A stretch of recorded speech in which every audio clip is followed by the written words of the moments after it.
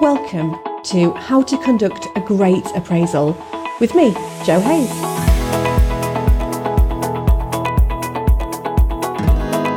Part 2. During the appraisal and follow-up actions.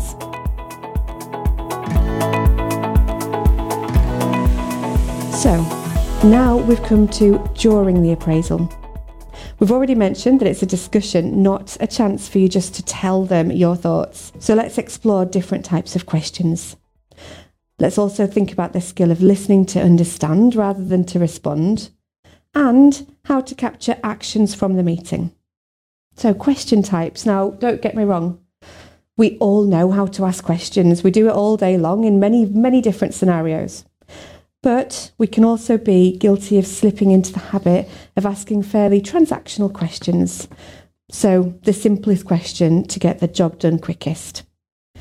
Do you understand? Are you happy? Any questions? So what we're actually doing here, though, is 1, leading the other person to give us the answer that we want. 2, making life much more difficult for ourselves, as closed questions lead to closed answers. And that, of course, makes relationship building really difficult. 3, it reinforces any confirmation bias that we already had. 4, stifles our own and our team members' creativity and curiosity. But we don't do it on purpose. We just unconsciously stick to those questions because it's easier. An appraisal, though, is a conversation where realistically you want your team member to do most of the talking. So here are some helpful question types to do this. TED questions. To get the conversation started in the first place. If you're anything like me, you get into that room, your mind goes completely blank and you can't even remember your own name, let alone how you want to start that conversation. TED questions really help with this. So we've got tell me. Here's some examples. Tell me about this last year for you. Tell me about your biggest achievement. Tell me how you're feeling in your role. Tell me about your goals. So tell me questions are really, really great for getting people talking. You can actually just even use that phrase. Instead of tell me, just say talk to me about. It's a really nice, friendly way of starting a conversation. Explain. So here's some examples of explain. Explain how you came up with X, Y, and Z. Explain your thought process here. Explain where you see this going. Now, this is really great for planners, for pragmatists, and of course for quite logical thinkers. And finally, describe. So here are some examples. Describe what the next year looks like for you. Describe a successful day. Describe your vision for the team. This is really helpful for visual people. It's great for those people who like goals, and it can also be hugely helpful for introverts.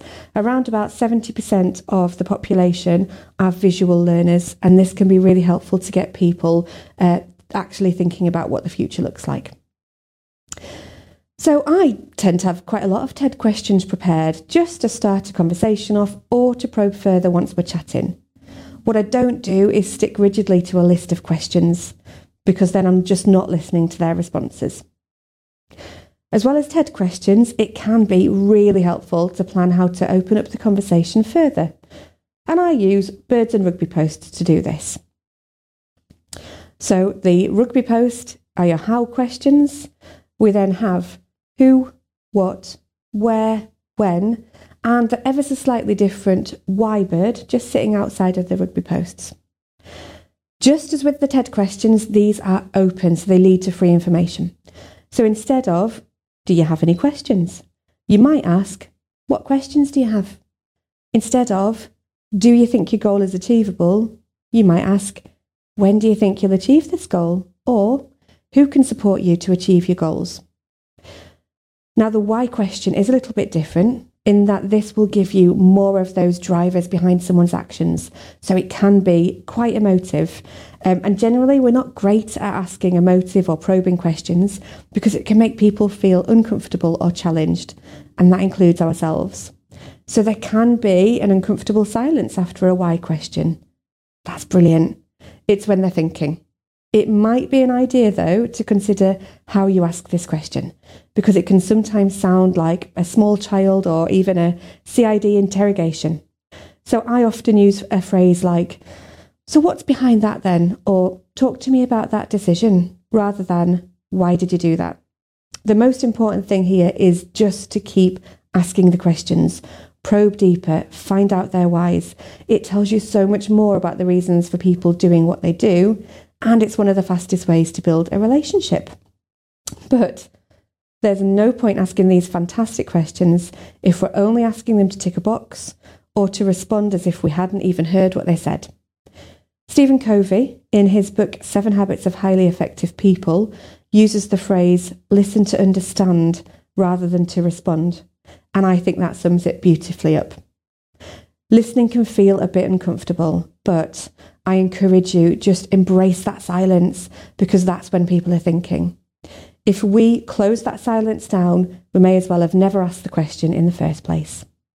So how do we do this? How do we go about listening to understand? Well, the Chinese have a brilliant way of simply explaining this. Their symbol ting is the symbol for listening, and they identify the 5 things that are needed to listen well. Ears, obviously. Ears to hear, quite obvious, but it's hearing the unsaid as well as the said. Eyes, to read body language. If the body language is not congruent with the words being used, what are they actually saying?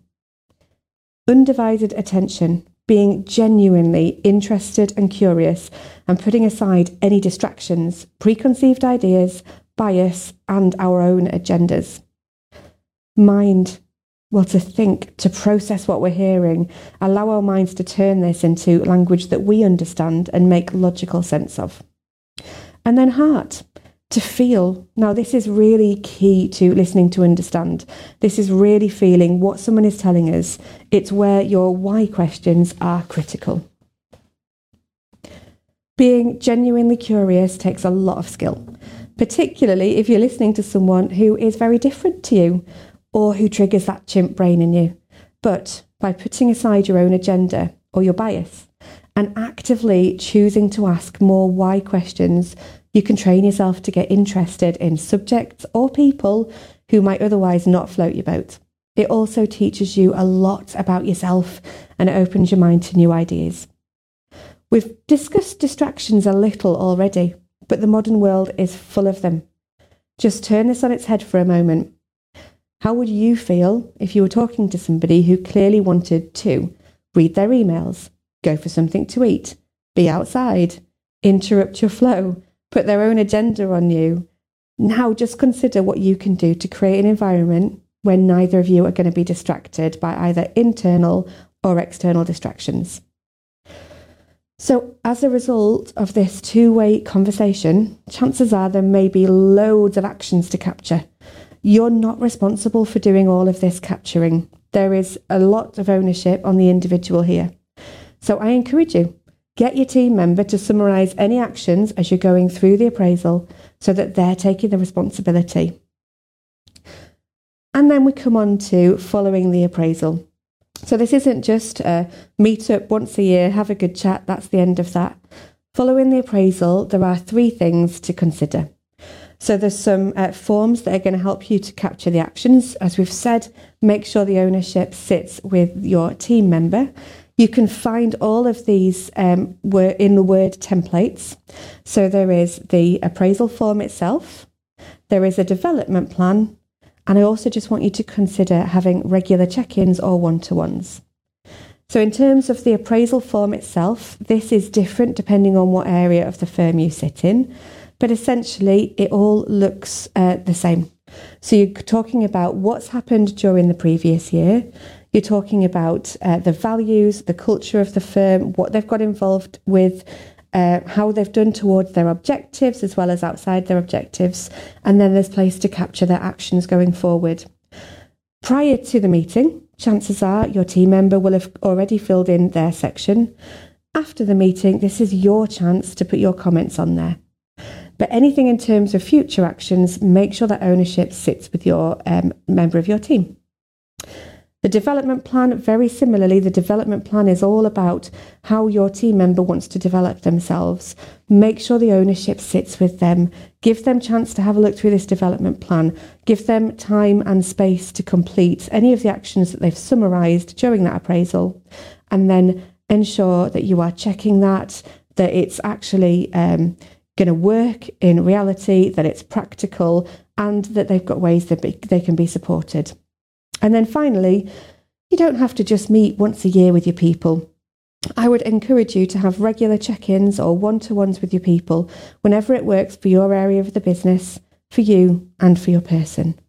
The most important thing is this appraisal is a conversation. It's not a form-filling exercise. It's not a box-ticking exercise. It's a conversation. The paperwork just captures those actions. Now, go on to Cascade, click on course listings and book yourself on one of those practical workshops with me.